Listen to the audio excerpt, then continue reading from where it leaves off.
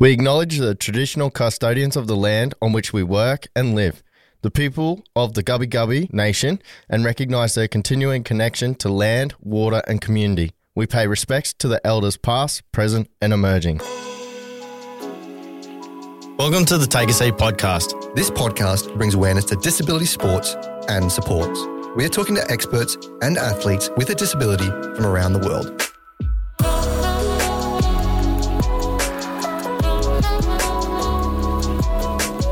All right, boys, time for the sponsorship read. Let's get into it. Of course, we want a website, some details about their programs and maybe where people can find them on the socials.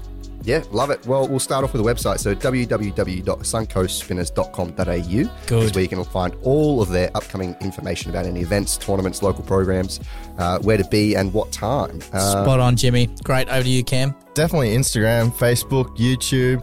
We don't know about TikTok. We might have to get them onto TikTok, definitely. They're not a very big social media. Well, we know that they have a link tree which has all of them listed on it. So jump on their link tree and you'll be able to find it from suncoastspinners.com.au. And who are we thanking for the money? I want to throw a big shout out to Bridie Keane and the rest of the board for supporting us and backing us on this venture. You guys are doing really well at this now. You're getting real pro, to be honest. We'll cut this up and it will sound beautiful when we get it to air. Love it. Let's get into it.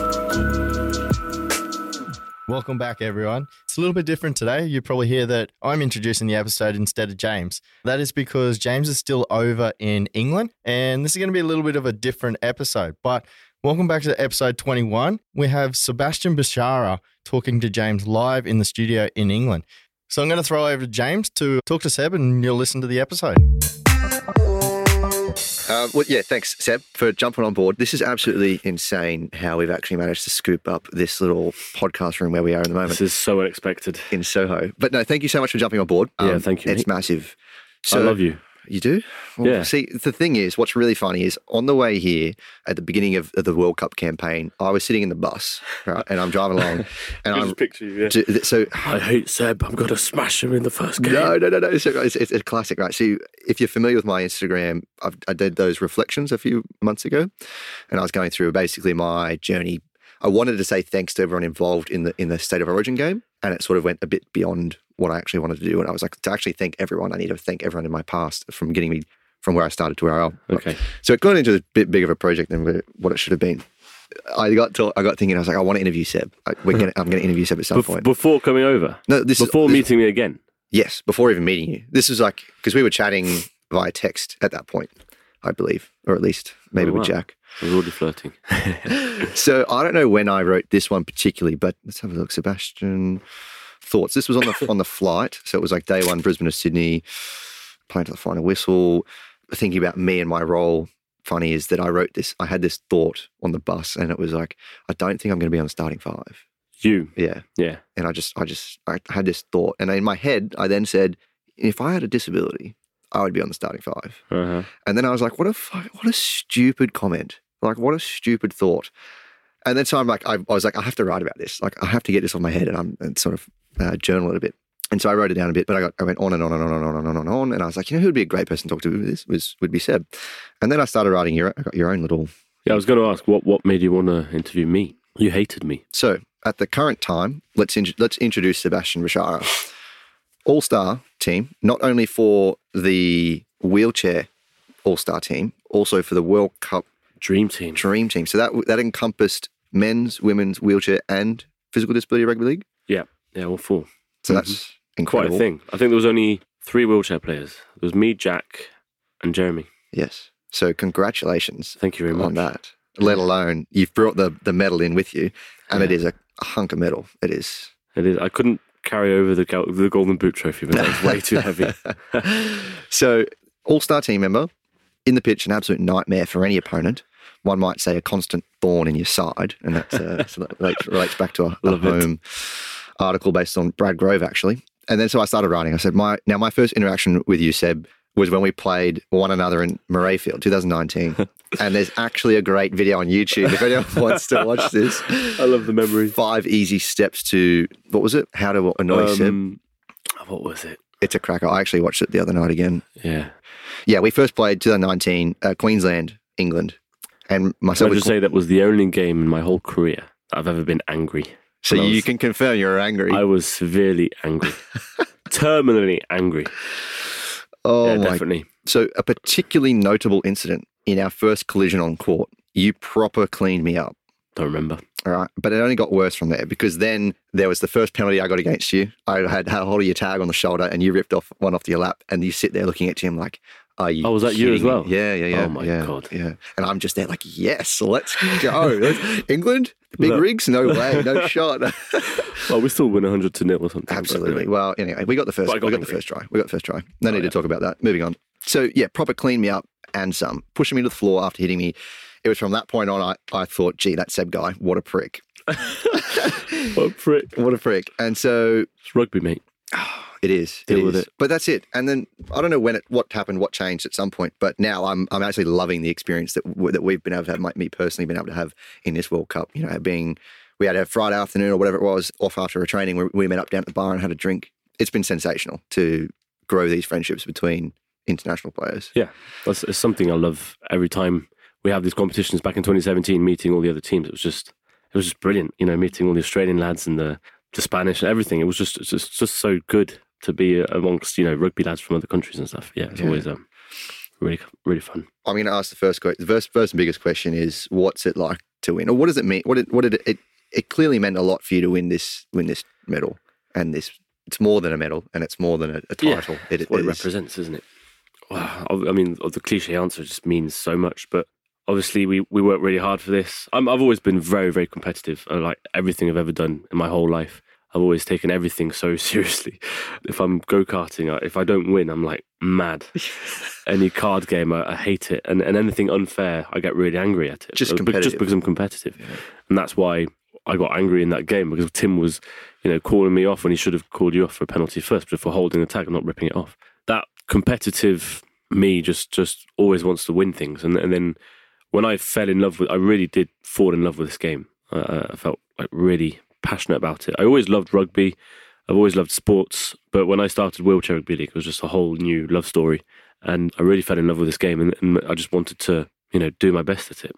And I got into the England team. And then, you know, it was a dream to get to a World Cup, and then a dream to win one. Many say I won't, but many say the World Cup final 2017 was very unfair.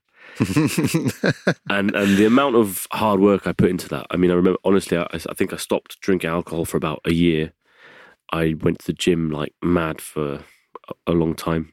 I think from 2015 to 2017, all my thoughts were on the World Cup. And I was really, really focused on that. I was doing my master's degree at university, and I stopped that just to focus on the World Cup. And then I made a move to England for about 2 or 3 months just to focus on massive sacrifices. Massive sacrifices. I put everything on the side. Everything. Friends, friendship, girlfriends, family, money, everything aside just for this. Just because I was competitive enough to want to win. And this meant a lot to me. And then, so losing that, I mean, I've mentioned it so many times in different interviews and stuff, but I don't think anyone realizes how heartbreaking it was for me. So the last 3 minutes of the game, they scored a try and we lost the game. But it was I've watched it back about 100 times, and I think Jack Brown has as well. And we can all agree on some of the very biased French decisions. But anyway, I can't talk about that too much. They're rather notable, visual. But that's what made it even more heartbreaking, because we didn't just lose a game. If we'd lost a game, it would have hurt me, but I would have. It felt like it was robbery. Yeah, it felt like robbery. It just felt unfair, and that is something that really annoys you. So after that, that's when I grabbed a backpack and I went to South America for 6 months trying to forget about the sport. Although right after the World Cup, I do remember thinking that was a great experience. I really want this sport to grow. I need to do everything I can to get this worldwide. I need to start. And so when I went to South America, I was thinking, I'm going to get this started in Argentina. I had contacts there that played wheelchair basketball, and I was going to start Wheelchair Rugby League there. And I just got lost in all the travelling. But I really wanted to help this sport grow because I just love it so much. So then for this World Cup, the same thing happens again, really. It's like a lot of sacrifice again. Last year, I moved to England for 6 months this time. So with lockdown and quarantine rules, I couldn't travel over for camps, for England camps, because coming over to England, you had to quarantine for 14 days. Oh. And it was like, I think it was £490 or something for 3 COVID tests when you want to get into the UK back then. So I had no choice but to move to England, otherwise I couldn't get to any of the England camps. And obviously we'd lost our captain, Jack Brown, who had moved to Are we all right to swear on this podcast? Yeah, go for it. I was going to yeah. say fucking Australia. And he moved to fucking Australia, and so we were left without a captain. And I kind of felt like, well, a lot of people look up to me in this team because I've been, in the squad for a while now. I'm hardworking. I was in the starting 5 for a long time, so I need to be there to help set the standards. And I just hated the fact that I couldn't get to the camps, so I had to make a really tough decision. I had a girlfriend at the time, and I was like, I'm sorry, I'm going to England, and we're not going to be able to see each other because there's quarantine rules and all that, and it's fucking expensive. So yeah, moved to England to stay with Wayne Boardman. And I was there, at least 5 months, and then found out the World Cup was postponed. Yeah. So I was like, oh my God. And so that's 5 months of earning no money at all. So my job is to play the trumpet. I do, professional music concerts and stuff like that. And it was really hard to, I couldn't work over in England. You're bloody good is it trumpeter? I don't know. In French, it's trompettiste. So trumpetist. I'd just say trumpet player in English. I never get it right, and I'd never know. But people always question me about that. Is it trumpeter? Is it trumpetist? Is it trumpet player? No clue. Just a musician. I'm a musician. Yeah. Leave me alone. So yeah, it just means all that sacrifice. That is a lot. Yeah, it is a lot. Did not know any of that. Yeah, and so I just make so much sacrifice for this sport.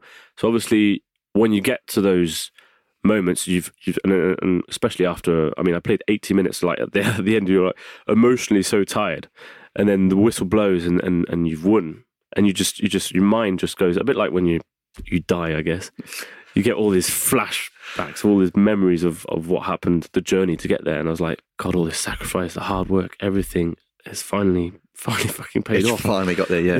That sense of achievement just overwhelming. I know, it was the shots of your emotion. The entire team, and you particularly, were breathtaking. We just couldn't hold it in. You could genuinely see it pouring out of you. Yeah. I think there's no words to describe it. You've got to see it visually. You just go on BBC iPlayer, watch it back, and then that's where you can see what it meant. It was just so special. Yes, so special. This is a real sense of pride pouring out of you at the moment. Oh, mate. And that's a sense of pride is something a lot of people question me about. Well, how come you're so proud to be English? Because obviously I moved to France when I was 9. Well, that's it. And so you play in both leagues, but you are of French descent, is that No, correct? no, not at all. So my mum is English, and the whole family on her side is English. My dad was born in Alexandria, Egypt. And on his side, you did tell me this. Yes. On his side, he comes from a Lebanese family on one side and Maltese on the other. And then they got kicked out of Egypt because of the revolution, etc. And then the whole family just separated and went all over the world. So a lot of them went to Australia. Some went to Lebanon. Some went to Canada. Some went to England. So he was one that went to Lebanon, and that was a French territory. So he did a baccalaureate. And then after that, he went to Canada to do his studies there. And then eventually, through work, moved to England and met my mum, and they both left their jobs. But so I was brought up as an English boy. Yeah. And then they just decided we did this world tour, and we stopped in Australia. My mum absolutely loved it and thought, oh my God, the heat, the warmth, the beaches. I want to move here. Well, that's what Jack thought. Yeah, that's what Jack thought. So my mum wanted the whole family to move to Australia, and then it was just too far away from the family. She felt it was too far away from the family. So there was a kind of in the middle decision, let's go to the south of France. Yeah. And that's what happened. And they wanted us to learn another language, and both my parents spoke French, so it was it was a good decision. So that's why I moved to France. I've got no connection to any French family. Yeah, right. So I moved there when I was 9, yeah. Okay, well I might jump into then. Have you listened to any of the podcasts before? So I tried listening to Brad Grove, but such a boring lad. I had to Sorry, see that mate, coming. Brad. I'm just kidding. Okay, so you know the hard cards then?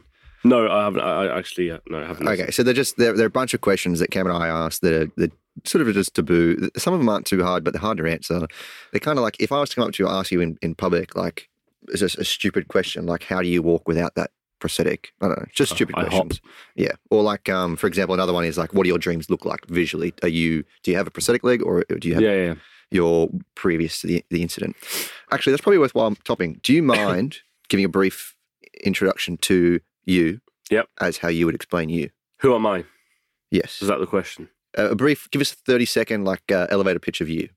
Okay, so I'm Seb. I'm English, a bit wild sometimes and out of control. I am a Bologna amputee following a motorbike accident. I love wheelchair rugby league and many other sports. I have been a musician for a long time. I play the trumpet, so that creates perfect equilibrium, balance between rugby lad, so physical, strong, but also a visionary, creative. Yeah, I'm sitting here and he's saying all this with some vigor in his face. I'm trying to look at you with some sexy eyes here, but you're not getting the vibe from me.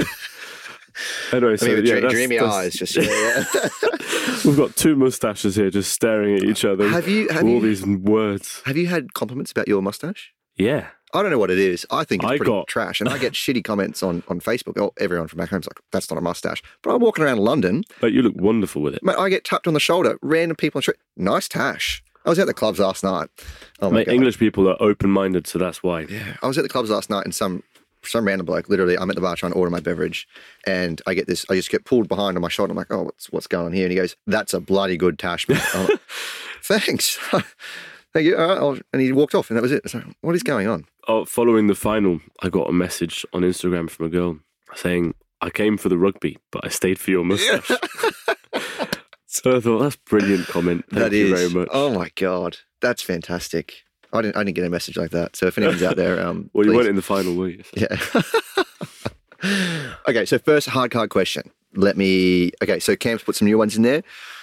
And keep in mind, this is a little bit weird because Cam's back in Australia. We tried to organise this, didn't quite pan out how we thought it was. And now Seb and I are here in a podcast studio in London. Underground London building. Soho. Somehow this worked out. First hard card question was, why did you come on this podcast? Why? Because you asked me to, and I love you so much that I would do anything for you. Stop it. I just went across whole of London to come and meet up with you. Yeah. I took a bus for 2 hours, and then I went in the underground that was on strike. It was. And then walked around town in shorts to try and find you, having not ate yet. The things I would do for rugby players. Stop it. Okay. Especially ones with moustaches. Yeah. I love that. That's perfect. Question number 2, is there something that you are holding on to in the past? And he asked that in the sense that relating to your disability or injury or accident. Anything relating to this? No, not really. I don't hold on. I mean, I got through it pretty easily. And then the only thing I found hard at the time, I was with this girlfriend and we'd been together for 4 years. I was 18 at the time of my accident. And a month after being amputated, she said to me, sorry, but I didn't go out with you to be with a disabled person. And that was like, I was like, oh. Really? That really hurt. So like I was 18, freshly amputated, and I didn't care. Honestly, I was like, yeah, whatever. I'll get on with life. It will be fine. And I was when this happened, the London Paralympics were on, which were like the best Paralympics there ever had been, and they were on show. And I was watching that, I was thinking, this is brilliant. And I asked the doctors, will I be able to play rugby on the beach with my friends and all that? I said, yeah, sure, you can do anything. I was like, well, cool then. Well, what's the issue? Cut my leg off quick. Yeah. And I was fine with that. And then I've always been a bit of an emotional guy. And then she said that to me and left me. And this was like, I'm 18, this is my first love. And I was heartbroken. I thought, fuck, no woman's ever going to want me ever again. I'm disabled now. So I held on to that for about 3 weeks. And then I started going out with my physio and I was like, oh, this is life. And we went to Milan together and stuff. And it was brilliant. But that was something I held on to for a while. And I think that did, so my next serious relationship after that, I think I never admitted it, but I still inside quite deeply had a few confidence problems. I thought, can I still please women because of this? And I had to prove it to myself. So I was a bit naughty on the side for a few years before I understood how heartbreaking it was to that lady. So yeah, that's something I held on to for a while. Otherwise, not really. I wasn't really bothered about it. It was really just that event that made me. I think that last comment you just made says a whole lot about you. The fact that not only that have you lost your leg, but you're also holistically open-minded to the fact that it also impacted her. Oh yeah, well I never. So this girlfriend that left me saying that, I never held it against her. I thought, well, it's understandable. She's 18. It's a massive shock in life to your boyfriend that you've been with for 4 years. It's your first love, and he's just suddenly lying in a hospital bed, and you don't know what his future looks like. And I got it, and although I was trying to understand it for a while, if she could look at me now, World Cup winner, Golden Boot. I'm sitting here holding up his medal saying, look at me now. But yeah, no, I fully understand, and I've never held it against her. I think she felt bad, drawn in life. She kind of avoids avoids me and avoids speaking to me. But I heard from her parents said congrats, and they sent it through my parents. That's lovely. Because that was the thing also at the time. Her parents were like my, second parents. I was at hers all the time. From the age of 14 to 18, I was with them all the time. They were like, figures to me. And from that day, I never heard from them ever. Not one message, nothing, not anything to say, Wow. Yeah, it was weird. So yeah, not only did you lose your leg, you lost a lot. At that point. I lost a lot, and of course I bought that motorbike at the time because I'd started working as a musician, and it was a dream of mine to have a motorbike, and I spent all the money I had to buy a brand new motorbike, and it was my fault. So I didn't get any insurance money or anything like that. So I lost a lot of money. I remember lying down in the hospital bed, writing a note on my iPhone. Like, this is all the things I lost. And it was just a long list of girlfriend, money, motorbike, leg. And the list just kept going down. I was like, the thing you would do when you're depressed. But so you were at a state of depression? No, not at all. It was one of the things I did in the first 3 weeks, and form of coping. I don't know. I just guess I had to do it. Mm. What a roller coaster. The Take a Seat podcast is in your ears thanks to the Suncoast Spinners. The Suncoast Spinners are a wheelchair-based sporting club. They run social inclusion programs, including but not limited to basketball and rugby. If you want to get involved with the Suncoast Spinners programs, you can just rock up at Mergen, Morayfield and Sippy Downs on Wednesdays, Fridays and Saturdays, or contact them on Instagram, Facebook or their website www.suncoastspinners.com.au. The Suncoast Spinners programs are for people of all ages and abilities. They're looking for players, officials and volunteers to help with all of their programs. So make sure you check out the Suncoast Spinners on Facebook, Instagram or on their website again, www.suncoastspinners.com.au. Moving on to the third question. This is now Jack hijacks this one. So we asked our listeners, we have a new link on our link tree where you can send in a response. You can send a video message into Cam and I, and we'll play it live in our next episode. A video? Or a voice message. Yeah, voice message, and we can play it. We can physically play it. Hi, this is Jack Brown. Long time listener, first time caller. Sebastian, congratulations on your golden boot. How many man of the matches did you win?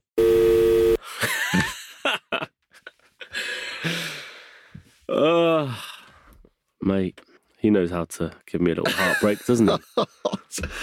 Talk about, we are opening up, having quite a sentimental conversation, and Jack comes in with that. That's heartbreaking. Well, that's the thing. To be totally honest, you and I were talking about this previously, only just a couple of days ago. We were talking about reviewing the match. Yeah. To which you said that I have no faith to the game. Something around that. I have no commitment, no dedication, no commitment. Because it takes you about 2 weeks to watch an 80-minute game. Mate, I'm here living my life. Living the best life possible, Yeah. So what was your review? Do you want to share your thoughts right now? So as we said, who was it? There were a few players that were a bit out of scat in the first 20 minutes, and some that lasted the whole game. We were talking, and so there were, obviously it was just sort of, for me, what I was trying to say to you via the text was it looked like all 5 players knew what they wanted to do, but there were different ways of doing it. And a lot of that came from a change in pace. So some players were wanting to play a lot faster, some were wanting to slow it down and keep the composure, complete sets, et cetera, et cetera. But what that lacked on was they were only shooting themselves in the foot when they had momentum from players that were playing fast. That's where the opportunity comes to spread the ball and push and break, or push to the back of a chair and so forth.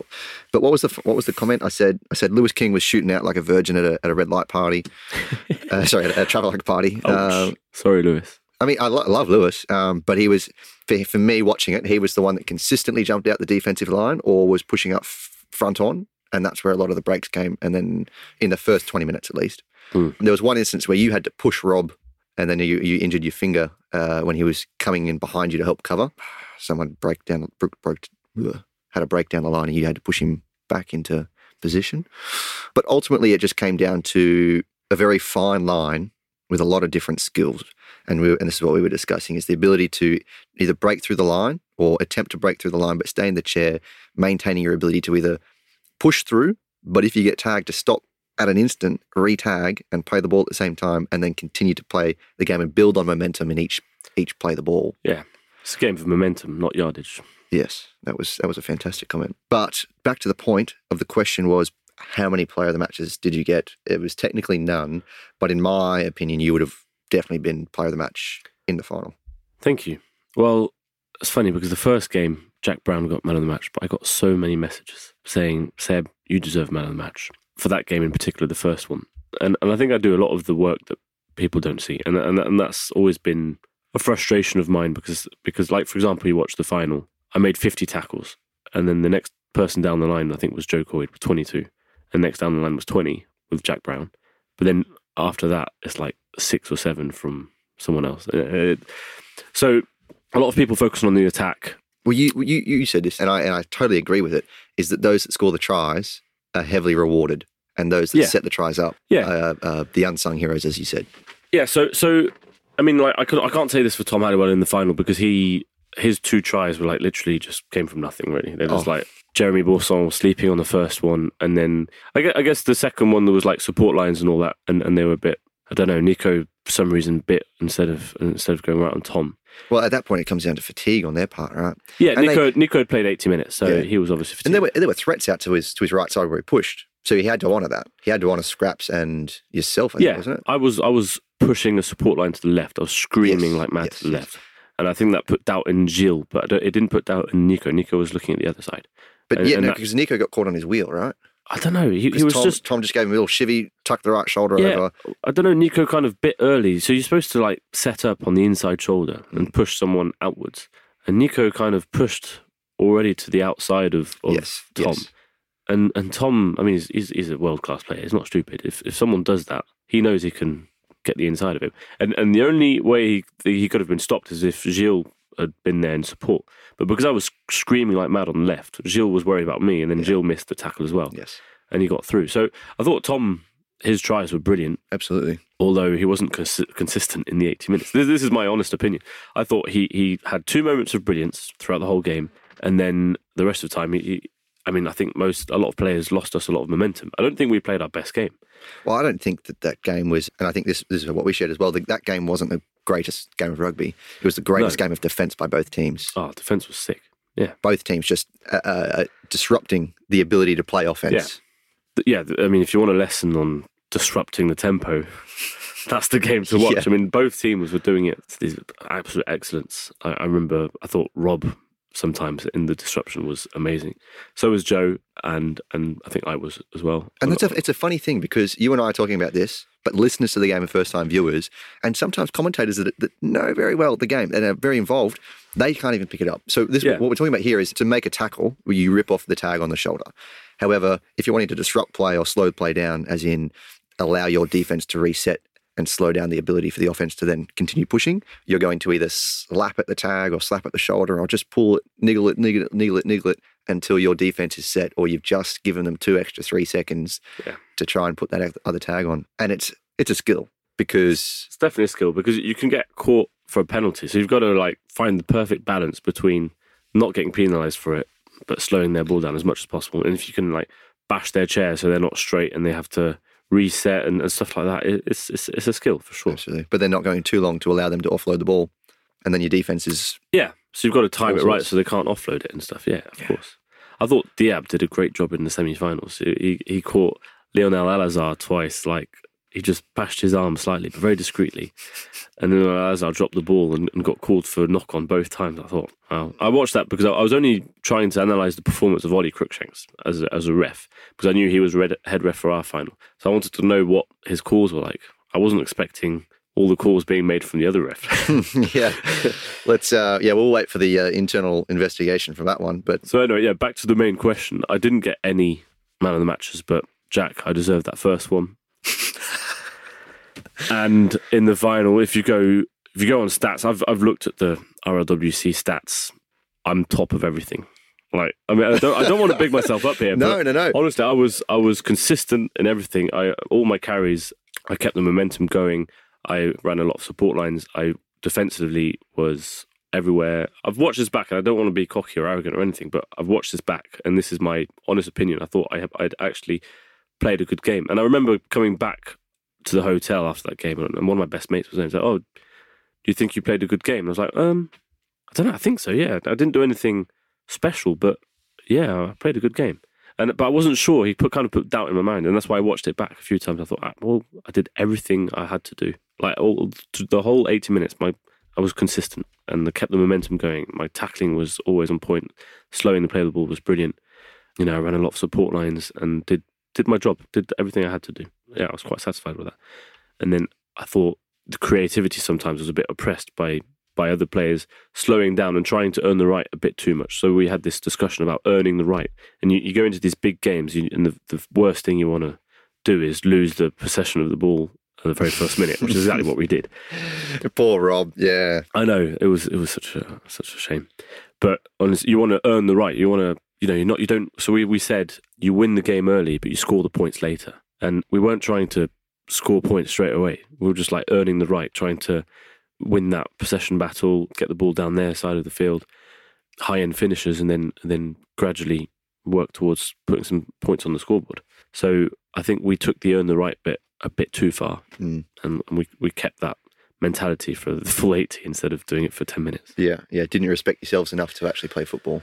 Yeah. I really thought, wow, we're not even trusting ourselves to make one pass here when we're like, we're in a World Cup final. We know how to pass the ball. Yeah. And the one time we did it, we scored a try on the left wing with Lewis, and we did like a chain of 4 passes, which were all brilliant and all on point. So we can do it. It's just everyone was a bit too afraid to do it in this level of a game. Absolutely. I mean, I talk about that, right? And that's what it comes down to, is the fact that the message I sent you earlier was you're world-class athletes, show the world why.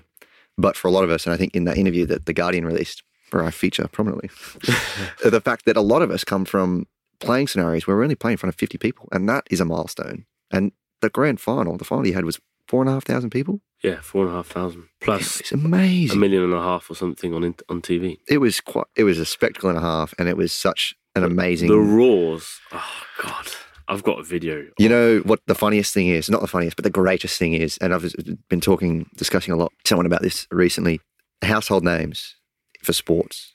Back in Australia, you've got Dusty Martin, AFL, Richmond, Nick Riewoldt, Ben Hunt, Rugby League, Nathan Cleary. And then it's interchange for England, number 6, Jack Brown, and the whole stadium just lit off. It was crazy. It's like, does everyone here know Jack, or is everyone just looking at the person next to them who's screaming their lungs out and they're going for it themselves? So I think a lot of people had seen his performance in the semi-finals. I think a lot of people there had watched the first game and maybe the semi-finals, at least. They found out about it during the first game against you guys, against Australia, which went trending number 4 on Twitter, etc., and had loads of viewers. I think the first game was 700,000 or something, which was groundbreaking already for us. And that was the most live viewed video ever on BBC iPlayer. Yeah, I think it was. Yeah, you're right. Yeah. Or was it? But there was a video they shared as well on internet, which was like the highest views they've ever had. So I think a lot of people just knew who it was by then. Yeah.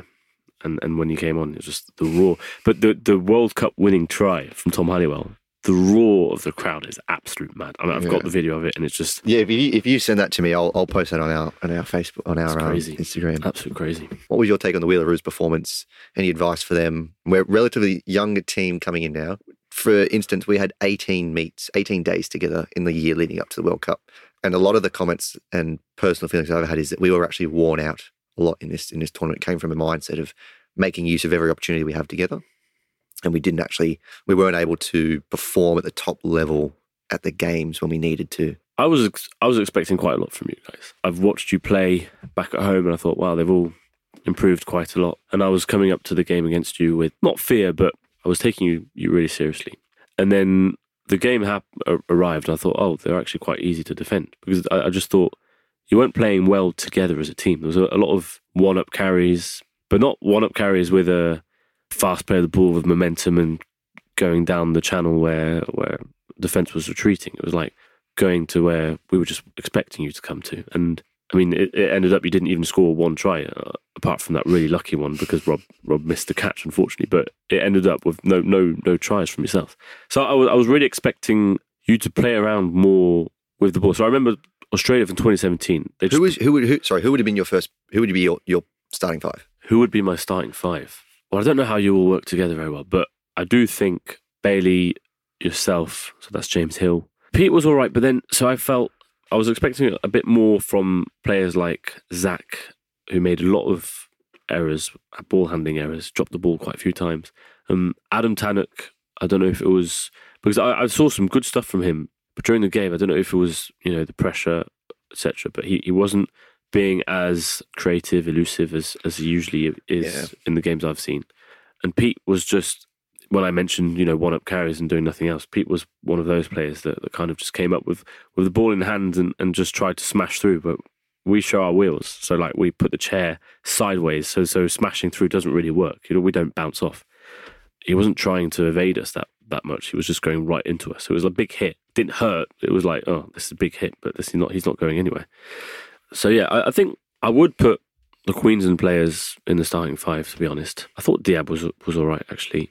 I rated Corey Kane a lot more than what I thought his performance showed. It's a shared opinion. I believe that him in 2017, I'm not sure what it is, whether it was just the caliber of athletes, the team around him, whatever. Corey's his son. Yes, Corey Kane. Yeah, I feel that he didn't perform to his best. But at saying that, I don't think anyone was able to perform at their best. And I'm not sure if that was the nerves. For me, I felt really restricted. I mean, in the games, I had no idea what we were trying to do as a team. Well, you could see that. It felt like you didn't know how to work together. If you watch the Spanish game, that's where I came alive and I took control personally, and be honestly saying that I feel like that was lacking in any other combination and every other game. So I didn't actually see your game against Spain because, we had games the same day and we couldn't watch it. But I did watch the semi-finals, for example, against France, and I saw some massive loss of awareness in defence. Like the first try they scored with Florian Gutadori that just goes through this gap. I was like, well, how? They've just done one tackle. How is the gap already there? Yeah. And it just seemed like you hadn't worked out together as a team how you should be connected in defence. So England, we're all about being connected in D. And it's a bit, we call it a dance. And when you watch us play, we always our chairs are always turning the same way. There's never, it never opens up like that. And we're always turning the same way. We're like retreating behind the ruck and then pushing outwards. And we're always connected in D. And we can lose a bit of yardage. And as I've said, it's a game of momentum, not yardage. So we can lose a bit of yardage. We don't care as long as we stop you and we can slow your momentum down. And that's fine. And I really felt like you weren't connected together as a team, nor in defence, nor in attack. This is both, actually. It's not just defence. Yeah. But your connections together as a team just didn't show. Any positive words to end this podcast? I'm a World Cup champion. All right, that's perfect. I love that. I've got a girlfriend now, by the way. You do? You do. She's lovely. Yeah. I got her tickets. I did get her tickets, but then you also sorted her tickets out yourself. So yeah. So I was just saying that because my stump hasn't stopped me in life. There you go. That's a positive comment right there. Thank you very much. Alrighty, that was an awesome episode talking to James and Seb there. I hope everyone enjoyed that one, and we'll see you back in episode 22.